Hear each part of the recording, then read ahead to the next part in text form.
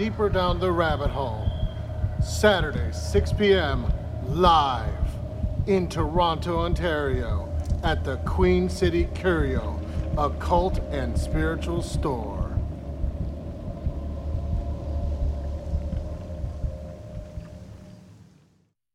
Welcome.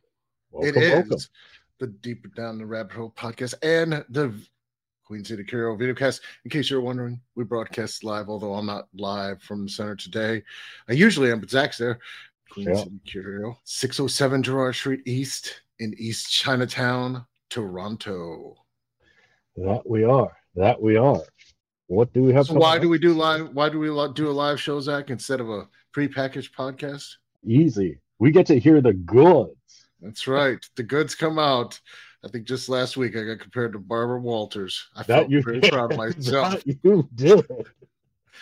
But that's okay. So we do have a couple of coming things. If you're a sponsor, just real fast. Tomorrow at 6, we're going to do creating hypnosis, self-hypnosis for self-trauma, and how to kind of overcome traumas through self-hypnosis, which we'll do at 6 o'clock tomorrow. And next weekend, if you're interested, we're going to do a full Archangel Haniel ritual to kind of heal trauma. Theme here? That we do. That's always going to be fun. Archangel Haniel work. Always a heart reviver. Or a heart, like rip it out, reconstruct it, come back to the table, and then see what happens. So who is joining us today? So today we have Carl Abrahamsson. He's a writer, publisher, magical anthropologist, and filmmaker. The author of Occulture, Resonances, and Anton LaVey and the Church of Satan, as well as the editor and publisher of the irregular anthology Occulture, The Fenris Rolls. He lives in, I have no clue how to pronounce that, Småland, Sweden. Is that correct? Småland. There we go. I'm glad you had to do that because I didn't have to say I didn't know how to pronounce it, Zach. I'm fine with it. So today we have Carl coming on. We're going to be talking about source magic, the origin and art and science of culture. And so what got you started writing this book, Carl? Well, it's basically I have this thing going on is that I continually write about topics that fascinate me. And I do lectures at schools and universities and online, and it's just this thing where I call myself a magical anthropologist, meaning I look at how magic affects and is integrated in our culture and also historically. And Source Magic is an anthology of lectures and essays, presentations from the past year or so about a wide range of topics, but there is a red thread there. And the red thread is under the umbrella of magical anthropology, meaning it all has to do with magic in one form or another and how it relates to specifically the culture that we're in. Right. So, I mean, there's a lot of different facets that can come from that. And I know in the book you did talk about a lot of core themes within it. So is there a particular area that you were really resonating with when you first started writing?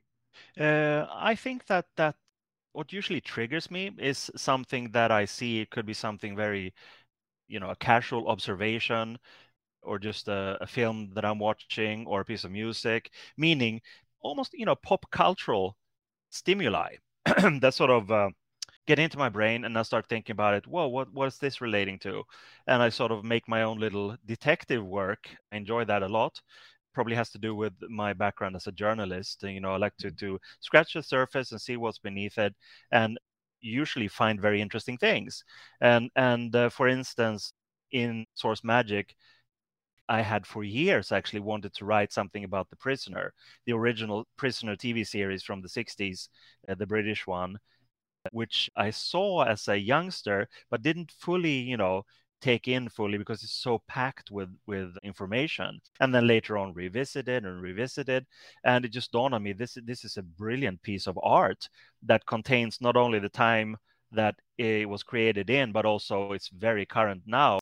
It's filled with this kind of, individualistic streak, filled with paranoia, harsh observations about the control system, many things that are completely valid today. And when I started scratching that surface, I realized that it is what I call an occultural gem in that sense. The occulture, of course, being when something moves from the occult and into culture, possibly even into mainstream culture. That seems to be going on a lot these days, and we can talk, for hours about why that is.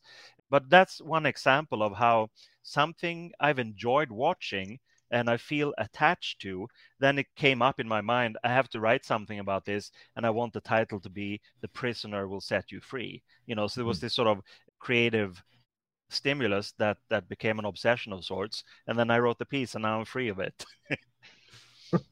But it's interesting because The Prisoner also foreshadowed, along with a lot of books around the same time, Oh, yeah. like the Big Brother, the surveillance state, Oh, yeah. even some of the Fahrenheit 451 ideas of maybe information is free, but no one bothers to read it. Exactly. It kind of like all the kind of themes that were kind of in classic critical science fiction of the 50s. Prisoner was a good show that kind of took ideas from all that, and it's kind of a weird surrealism that we actually kind of live in that reality right now. Totally. What was so interesting about that thing, because you're completely right. You had Orwell, and before that you had Huxley's Brave New World, and there's always been this kind of thing within mainstream culture, not necessarily occult in that sense. These books were actually selling quite well. Obviously, they touched upon something in society and culture at the time that people wanted to hear. But the interesting thing about The Prisoner was that sometimes everything needs to coalesce in order to bloom into something fantastic, because we know there are a lot of great hidden masterpieces that no one will ever read because they're not really where they should be at that time. But for The Prisoner, being a product of the mid 60s, and it's so extravagant in its production, it's so psychedelic. I think it had to do with the fact that everybody was on acid at the time. Everyone was turned on, and they said, "Oh, this is an interesting idea. Let's make it, and let's make it really, fun and weird." And Patrick McGoohan, who was certainly no acid head or even psychedelic, he was quite a stiff upper lip conservative Brit, yet he had this libertarian streak, of course. For him, it must have been like, whoa, how did this happen? Because everything was right, and it had a great impact. They had a very controversial ending, and people called into the BBC or whichever network it was, outraged about the ending. People cared about that in those days. Things had more of an impact, and that, I think, was interesting because the kids or the teenagers at the time, meaning those who were sort of born in the early 50s, were really impacted by this series, not only about the psychedelic things going on, but in general, because it carried so much philosophy. And I would like to, just say that one of the key things that I wrote about as a possible cornerstone of its creation, along the lines of Huxley and Orwell, was John Fowles' The Magus, which was a novel that came out in the mid 60s about the same kind of paranoiac, a thing where you don't know what's real, the reality is being hidden away from you, and you live in some kind of almost mad state of mind where you start doubting yourself because the outer circumstances dictate that you're the problem. It's not the control system that's the problem, but it's you. But of course, in the end, everything works out, and the protagonist realizes that someone is messing with his mind, and it's Which is interesting because you're overlaying this occult, and obviously there's a lot of Gnostic ideas, and I would consider later pseudo derivatives of The Prisoner, like The Matrix, and a lot of science fiction that really deals with Gnostic, even the Lego movie, for instance. Oh yeah. Which is a cartoon, but it really does hit on a lot of Gnostic ideas that no, you as the individual, or this, I think, in a practical, magical sense, every magician goes through this. They don't understand what's going on, and they think they are the problem.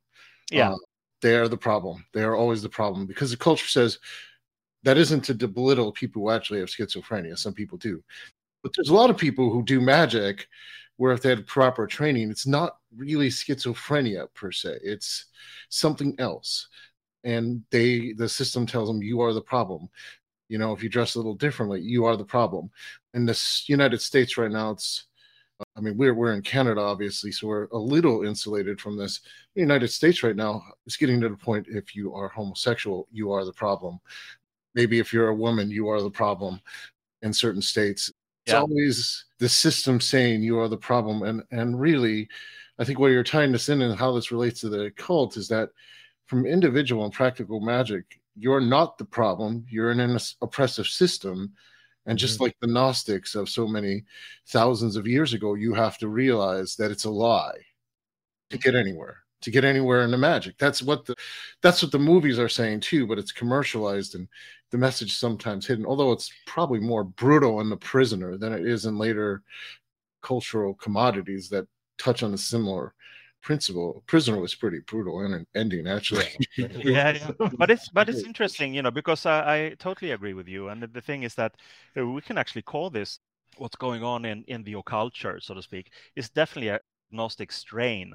It's something that simply cannot be hammered down. It's just sort of too inherent in our systems that the individual wants to be free, whatever cost. And there's always this problem where you have draconian collectivisms that are usually built up and encouraged by troubled, unbalanced individuals that take on a collective form that leads to psychosis. But it can never keep that individual nail down. They try to hammer it down, but it always pops up in another part of the board. Well, in a weird way, like we can look at parts of the psychological system, not all. Some people have legitimate problems. So haters gonna hate, that's fine. But I'm saying people do have real therapeutic needs. But sometimes those therapeutic needs are actually political. What is sort of determined to be a problem is part of the control system we're talking about. And one of the things I think, and we always talk about practical magic and how this happens, is realistically, you can't do magic and not be antinomial. You have to. I mean, every single system of magic that I think we could talk about, anthropology, somehow has some antinomial qualities. It's like you are bucking the whole general vibe of everyone in your family, possibly your friends, definitely like your church group. There's always these conversion stories, myself included, where you have to buck the system. I mean, you've written about Anton LaVey bucking the system, right? There's this antinomial quality to magic when we start studying anthropology, and we see that every magician, whether they're practical or shaman in the modern age, rebels against the system. It's like we're all just, if we want to get all Luciferian about it, we're all have to become a little bit of a shining star to even get anywhere with this. Absolutely. And putting it into a cultural pretense is really useful, because it's kind of saying none of these heroes get off scot-free for that insight. In fiction, and probably those of us who do magic could relate our own stories of how we don't get off scot-free for those realizations, and neither does the fictional characters. We're talking about the prisoner. Certainly, he did not get off scot-free at all. No. Yeah, no, but it's interesting too that I think that this kind of dichotomy between the individual who's trying to fight something, whether with magic or politics or just being an outsider in some way, I think that it hasn't always been like that. I think it's a result of, again, too rigid collectivisms, and they could be simply structural, they could be religious, they could be political, or simply the fact that a society or a culture has become too big, too voluminous to allow for these individual voices to sing out praise to the individual in a way. Because I do think when you had a smaller tribe, a smaller group, smaller society, you had an integrated magic with the shaman, or people doing things in a group setting and creating the kind of magic that you need to transcend. But if this is discouraged within the collective that you're born into, the country or culture you're born into, then of course you will find yourself sooner or later, probably sooner, in a position, as you say, of opposition, where in fact all you want to do is to become an individual, to individuate on your own terms. And why should that be anybody else's business? That's the eternal question. Why mess with whatever I want or you want? So I think that That's why the proxy Yeah. thing, you comes in with religion and priesthoods and people doing this for you, but you never asked for it in the first place. I think that's an interesting point about the priesthood. Mhm. I mean, obviously, people know that I got initiated and I do some priest work, but my fundamental mentality is much more left-hand path for a lot of reasons that deal with what we're talking about today. But fundamentally, we have some opposing major ideas in the world. We have like systems like the Chinese system, which is overly oppressive, and everyone sort of seems to do magic under the surface in back alleys. And then you have the Western system, which is hyper individualistic, and the people doing magic are having to actually rebel against the hyper individualism, which is also constraining, which people don't understand how constraining that actually is to a magical perspective. It's a very unique form of hyper individualism that's tied to secular consumerism, at least in the West. And we can speak about that, at least in North America. Let's put it that way. I can't speak if Sweden might be a little better.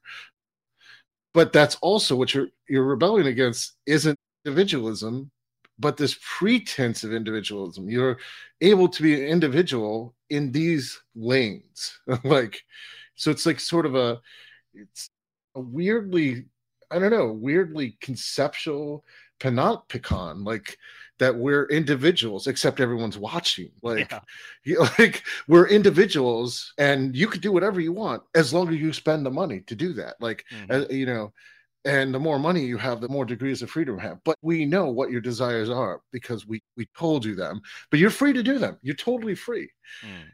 This gets into what is the path of the magician in a society like that. It's getting increasingly complex and weird. Like it doesn't look like your normal 60s rebellion anymore. No, you know, I think what's happening is that there used to be integrated structures for teaching some form of magic. I'm thinking of Freemasonic structures and these kind of fraternities in a way where you could discuss philosophical topics without being deemed a heretic in a basically Christian society. But those structures, like the overarching structures of society and culture, are being questioned daily. So where does that leave the individual? Well, I think what you mentioned, that's one of the reasons why I think the diasporic religions, magical systems, from West Africa going over the Caribbean and into Brazil and then into the Western systems. I think that's significant because it's kind of indicative of a hunger. People need some kind of system to individuate. That's just natural.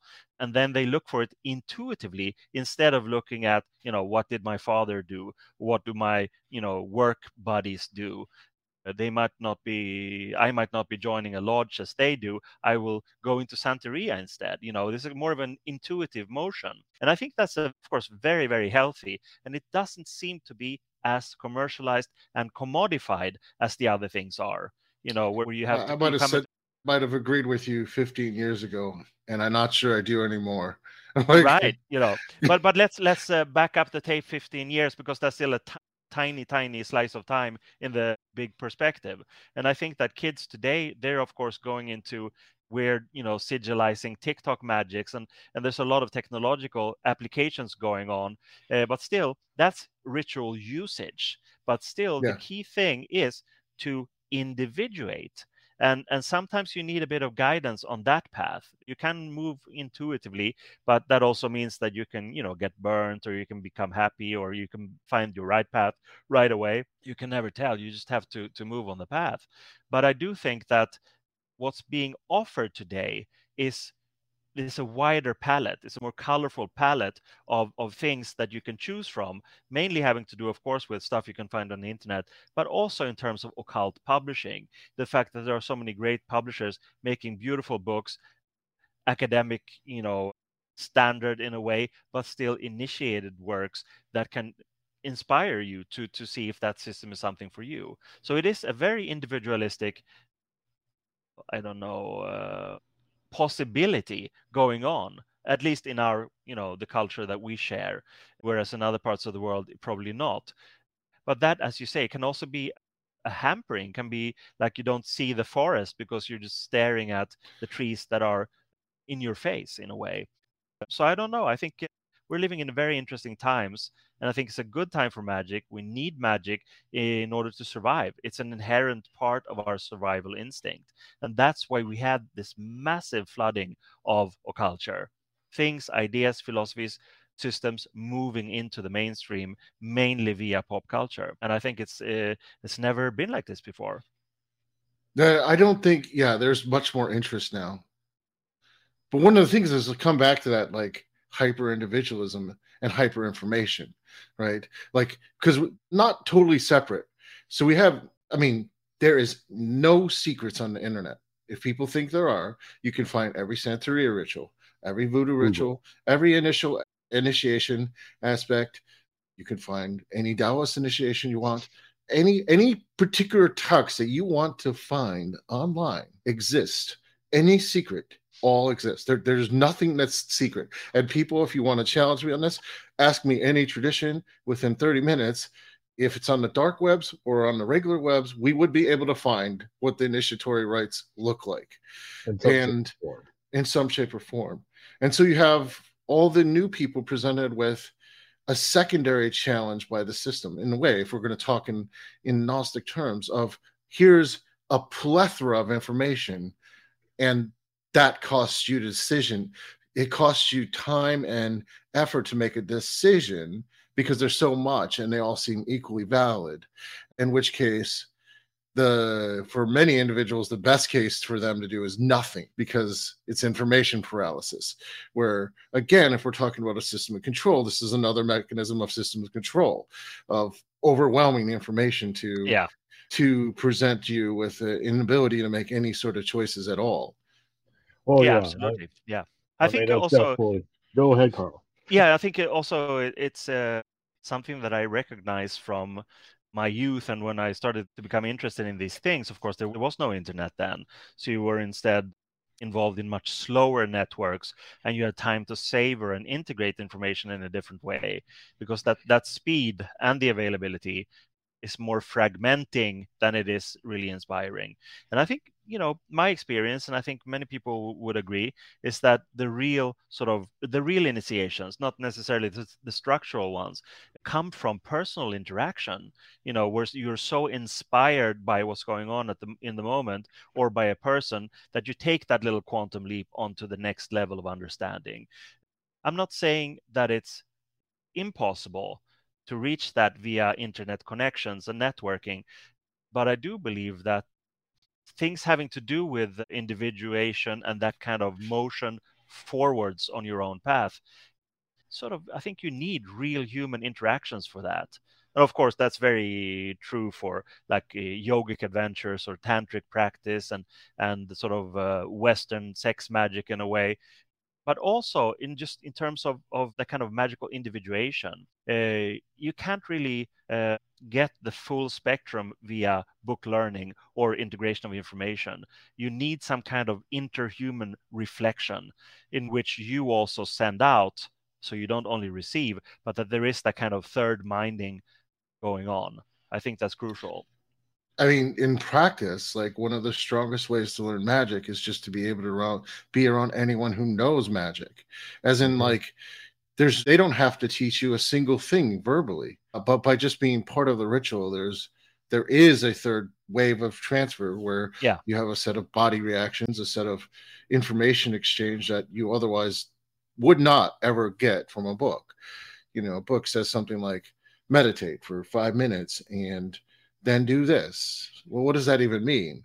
Like when you experience what that means, or you're part of a ritual where you have people who have actually done this a few times, or they sort of know what they're doing, that consciousness changes. I think that's what we're talking about. The consciousness changes aren't easily modeled in the current forms of information we have. Right, exactly. And that's one of the essays I wrote for the Source Magic book is about magical realism.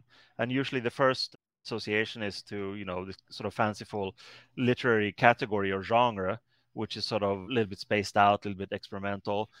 And that's beautiful. Borges could be one example. But what I'm getting to in that particular piece is exactly that just a small little alteration in the straight narrative can open you up in that same way as you can with someone who knows magic and can inspire you in that way. You just need to go outside the proverbial box. And that's why literature and movies and culture in general can actually take you to these levels of understanding and insight, of revelation, even. Especially, I think, now in these days, I don't know if kids even read books anymore. But I mean, there might be other platforms that have this. But the way I see it, it's Listen, like kids are reading manga, and I can manga, guarantee yeah. what you're describing is going on in manga. Oh, They I are hope, modeling magical states. The Japanese manga are modeling Japanese states, and they're modeling magical systems, sometimes Western systems, and not just their own Shinto systems and other Eastern systems. They are clearly modeling a fictionalized version of the subjective experience of actual occult rituals. Some of those authors are, if I would sit down and talk with them, it's obvious to me that they have done those rituals and had a subjective experience, because the way they put together some of these things, even with the cultural system, is, maybe I wouldn't have described it exactly the same in a sort of subjective art piece, but I certainly understand why they did, which is different than when you're looking at art that seems to model the information, but they clearly don't understand the subjective impact of some of the summonings. Yeah, absolutely. And I think that's wonderful. And I think a lot of that, if we stick with the sort of graphic novel or comic book thing, like, what Alan Moore did, and it's like this conscious integration of magical ideas. But even that can become inert in a while. It can become just, run of the mill, usually using magical themes and that kind of thing. But what I'm referring to in that magical realism text is that no matter what kind of output you have, anything that sort of jolts the experience a little bit is good. And that can happen in even the most like conservative narrative or unexpected. It doesn't have to do with magical themes or occult themes or things that you usually associate with this path of, let's call it, Gnostic individuation then. But it can come from unexpected sources. And I think that's true also of even people who can become shocked into realization by trauma, for instance, experiencing something horrible or watching a traffic accident or whatever, can take you to that level of whoa, memento mori, I could die any minute. Let's make the most of the life that I have.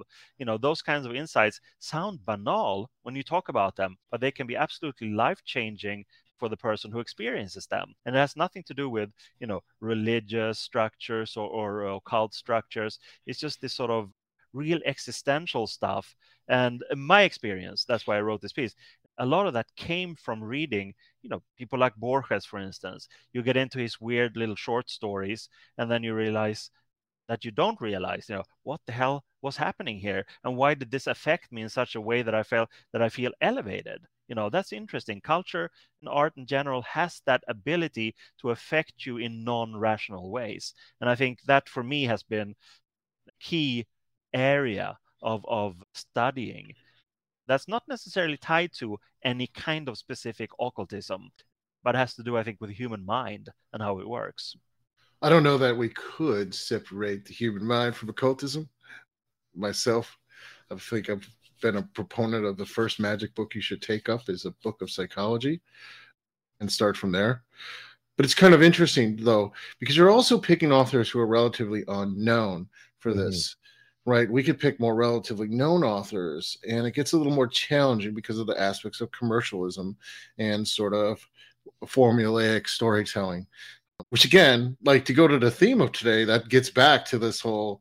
It gets back to the prisoner. It gets back to the formula of controls. Is these formulaic storytellings versus some of the smaller, not smaller. I don't want to say smaller, lesser known authors who may not need to do this for a paycheck, or may not desire to do it for a paycheck.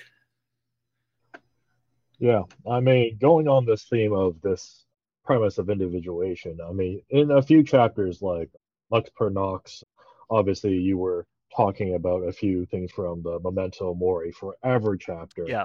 and even the imaginary is real. Like all of these themes, you're talking about outside experiences, outside your normal, like everyday experiences cause the crack. And I found that like the progression there, even from the Lux, where you're saying, well, we're going to talk about mythologies and connections to Fenris the Wolf and Loki and how that works into getting to your primal atavistic aspects. That's one route, possibly, or the death aspects of taking you out, right? This is where I would say, how does that work in perception to things like, you were talking about things like the Gnostic shamanic direct knowledge versus symbolic knowledge of the proxy symbolic, so HDA systems, things like that. So how would you kind of bring all those things together in reference to our conversation now? Well, I think that first of all, if you're an individual and you feel that you have to change something, and that's the classical teenage thing, you need to rebel or go on your own path. That could take many different forms. It could mean like choosing a different study path in general, a different career path. It could also mean breaking off of a career path later on in life just because you feel that that's better. That's of course very healthy. But in terms of these things where I don't necessarily see that there's a difference between the symbolic and real in that kind of illumination perspective. And that's why real myths are so important. It's important to surround yourself with mythic input because that gives you insight into what's possible. And if we talk about religious systems, for instance, you could actually argue that polytheistic pantheons are psychologically more healthier than the monotheistic ones, because you have there the palette or the aspects of the human mind, the human nature, the human psychology in these different gods that one culture has created at one point in time. And when you're immersed in that, then you can see, oh, I'm more of a Loki person than I'm an Odin person, or I might be more of a Frey person, if you're in that culture, or it could be Shiva or any kind of polytheistic pantheon. I think that if you're exposed to that rather than perhaps the more diluted forms in popular culture, like with all these superheroes, for instance, I'm not saying they don't have mythic potential. I think they do, but the closer you get to the source, the more likely it is that you will find this resonance with, wow, I feel such an affinity with this mythic symbol in a way. And that's the path that will lead you to a real revelation. So in a way, symbols lead the way to you embodying that kind of reality, or experiencing that kind of illumination that will fill your life with meaning. And that's basically what it's all about. You can be immersed in systems that have rituals, that have meditations, that have ceremonies, where you have a funny hat, all these things. But in actual fact, what you're really after is something that fills your life with meaning. And again, all these things can fill your life with meaning.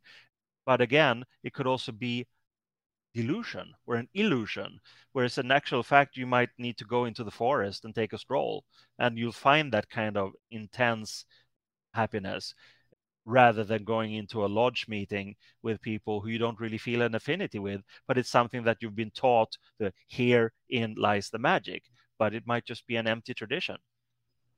And one of the interesting points that you make is that the superheroes, well, I mean, again, that comes down to like the commercialization. Superheroes are more commercialized than some of the source materials. The context is different. The Greek gods having a resurgence right now. They used to be more like superheroes, I think, fairy tales, and now they sort of have been creeping into the culture a lot more as more serious magical system again. But I think that's the interesting point, is the context of a superhero is so limited. It can't escape its fictional bounds in a way. Like the meta message is, well, here's this fictional superhero. They don't exist. Whereas gods are a little bit more complicated because they may or may not have physical bodies at any given times. Maybe they do at times have physical representations, but a lot of times they're not considered of physical materia, where a superhero is always physical there, suffers from the problems of physicality.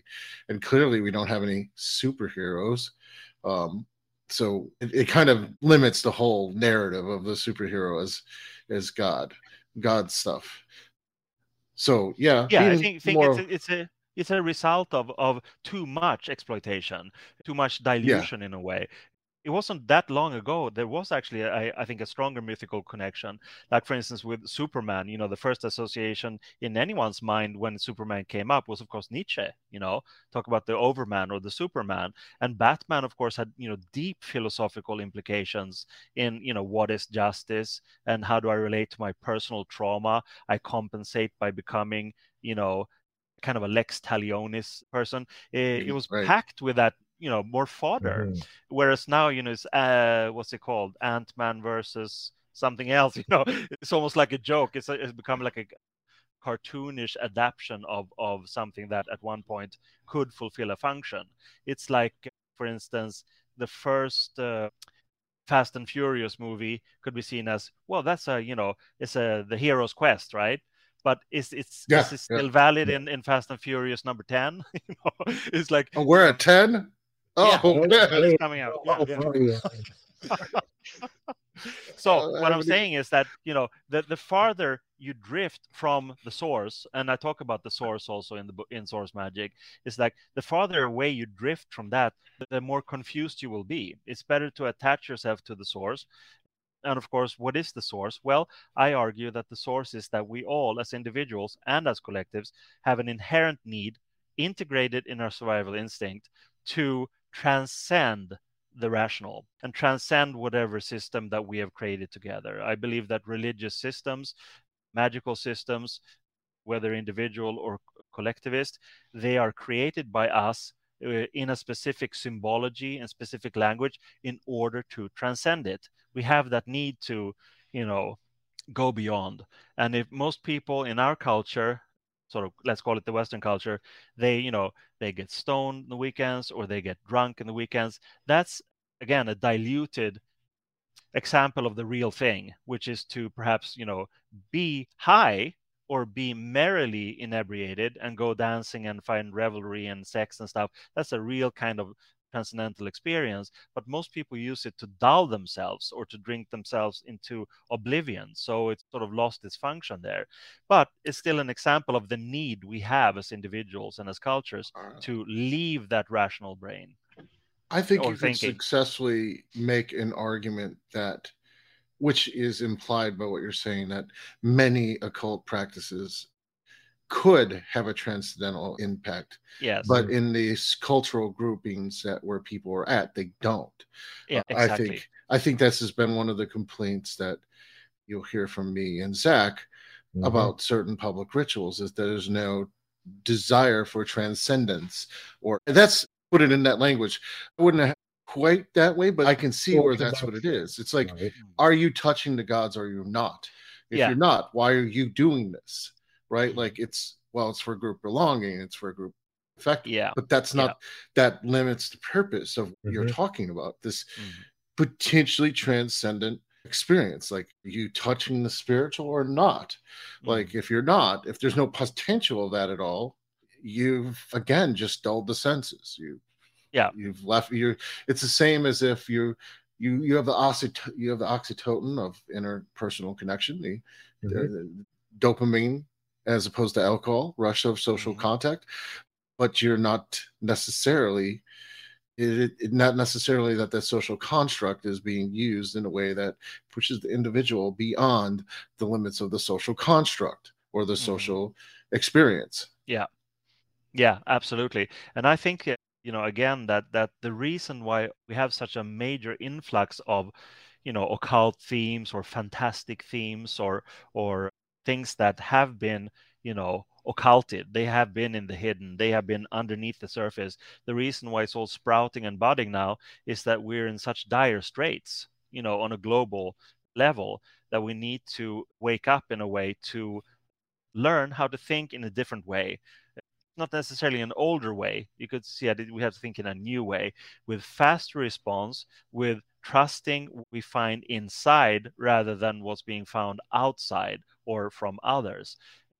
And I think we will see. if that happens, I'm not so sure it will, but if that happens, that we will see that there's more on communal levels when people look inside and only ask themselves and then share that information. I'm sure that more people than expected will say, that's exactly what I found inside. That's exactly how I feel. Okay, so let's do something about this. But as long as there are, vested interests in that not happening, and I'm not, being critical against any kind of political system or any kind of, business system, it's just this is beyond that. And I think the best way to go about coming up with a solution is to listen to yourself and also look at greater nature and the fact that you're part of greater nature. You're not abstracted from it, you're not separated from it. That's a cultural impregnation that's been very, very damaging to both nature as such and to us as individuals. It's just very simple. I think the key or the essence of Gnostic illumination or magical realizations, magical power, whatever, is this connection that we have with nature as such, and that includes all other people. We're just one organism, and that can be a hard thing to fathom when discrimination is something that is so central actually to most political systems. It's based on pointing the finger at the other. And That's part of the control mechanism. Yeah, Because exactly. if you can get people fighting amongst themselves, they're much easier to control. Of course. That's Of course. just a simple fact. Yep. Yeah. So that's the thing. That's also why these systems, whether they're religious or political, just call them control. That's why they say that what you're experiencing on the inside is not real. What you're experiencing on the inside is not valid. It has no value. Hasn't been processed empirically. Hasn't been proved by the peers. And it's bullshit. Because if more people listened to themselves and acted upon their own sensory input and intellectual processing of the sensory input, the world would be a much, much better place. So I would love to totally agree, but I'm going to take the devil's advocate on this. Sure. Because actually, I do agree with that sentiment that if people did that, on the whole, we would be better. Yeah. However, in the States, what we saw with the rise of certain political figures and certain organizations is people continuously saying they're doing exactly that and coming to conclusions where they discount every empirical evidence and get into these weird circles of well, you get into the echo chambers. Yeah, echo chambers of things that seem logical, and they seem like they're intuitively derived, but they're easy. They're easy answers, or easy answers to hard problems, as it were. Like, not just they seem like they're intuitive, but they're sort of rehashing absolutely stuff. Yeah, no, but it becomes a problem. It becomes an input for the sheeple in a way, who have never been taught to think for themselves. And of course, here comes someone who stands up against hegemony of the elite, or whatever you want to call them, and gives you a different kind of input where you don't have to clench your fist in your pocket. You can clench it and show it together with other disgruntled people. But that's really if they were encouraged to look inside themselves instead of being, force-fed with just a different kind of input, then maybe it would be a different thing. But unfortunately, it's such a common systemic habit of listening to the authority. And I'm certainly no anarchist. I do believe in order, but in that order should be the maximum freedom of movement in thought and in the body to do what you want to do without hurting anyone else, and also being encouraged to trust what you think, that it's not an illusion, that it's not. I'm not trying to create a dichotomy against empiricism, by the way, to encourage a scientific mind frame and to encourage, specifically now concerning the global crisis about what's going on, trust the scientists. They usually don't have ulterior motives, actually. I don't think NASA has ulterior motives. I think people fundamentally misunderstand science too. And empirical evidence. Scientists are overly careful too, because they're not able to really enter the political discourse in a way to defend themselves, because the core of science will not allow that. It's not that they couldn't speak out, it's that the core of science doesn't completely reject truth, but it kind of does.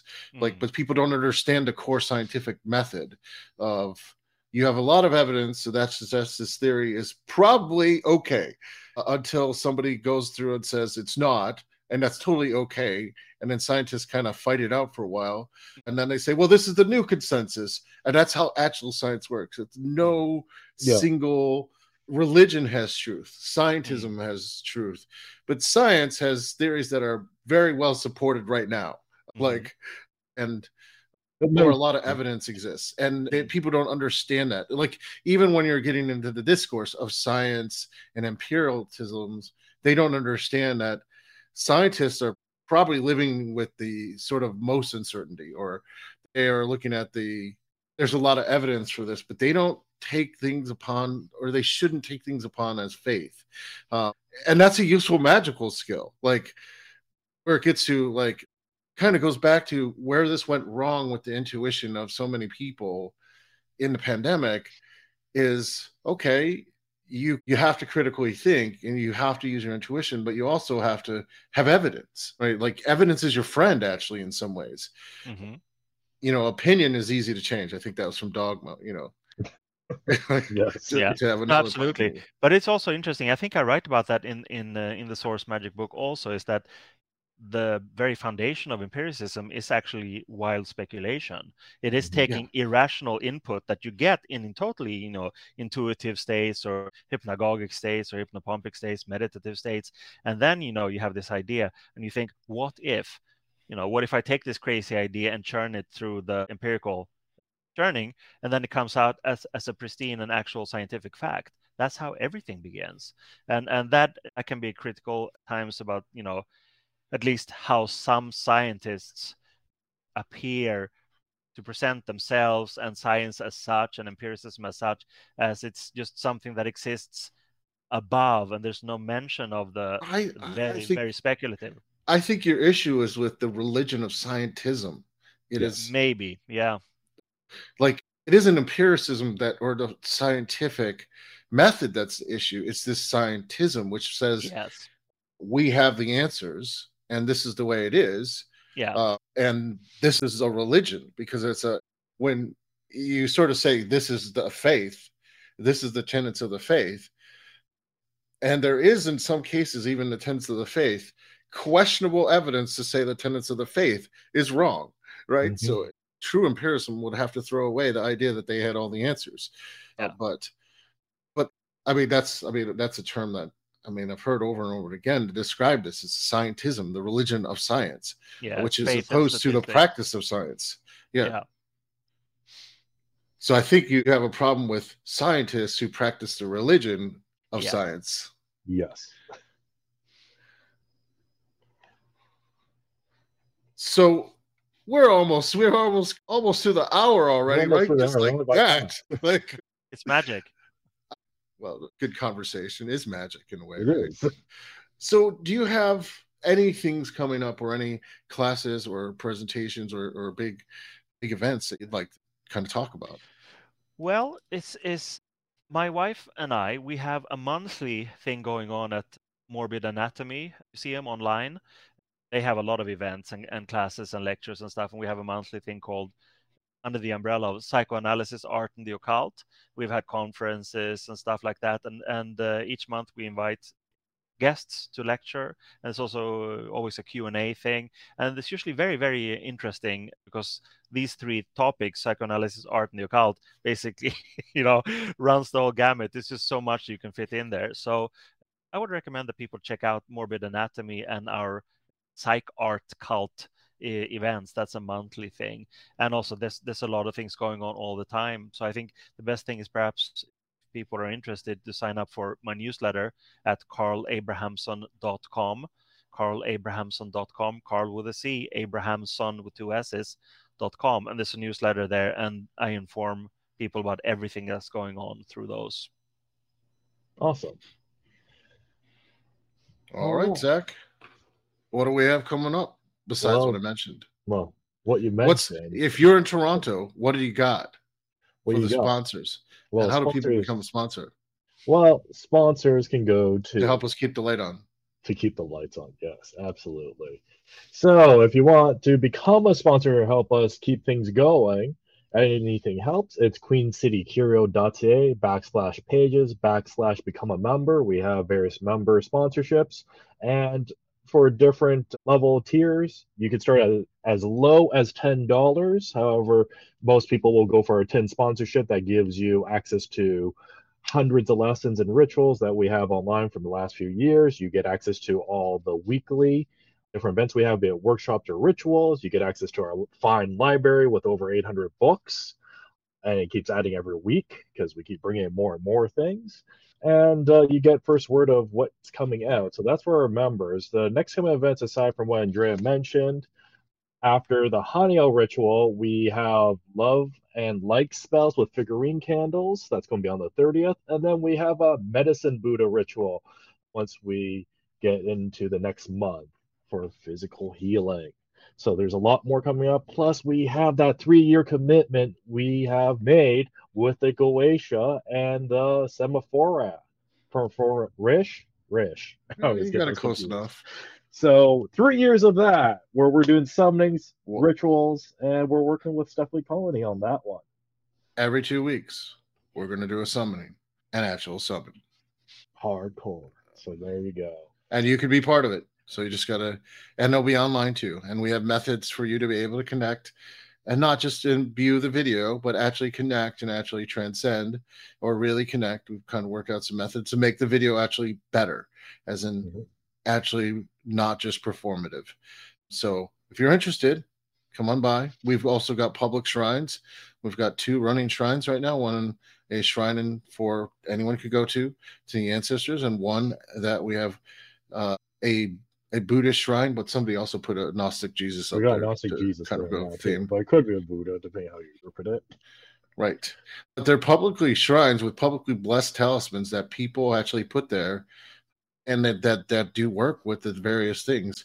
And if you kind of just come and even handle some of those and just kind of let yourself feel what you feel, goes with the theme today, you might be able to actually have one of those experiences that pierce through the mundane world just a little bit.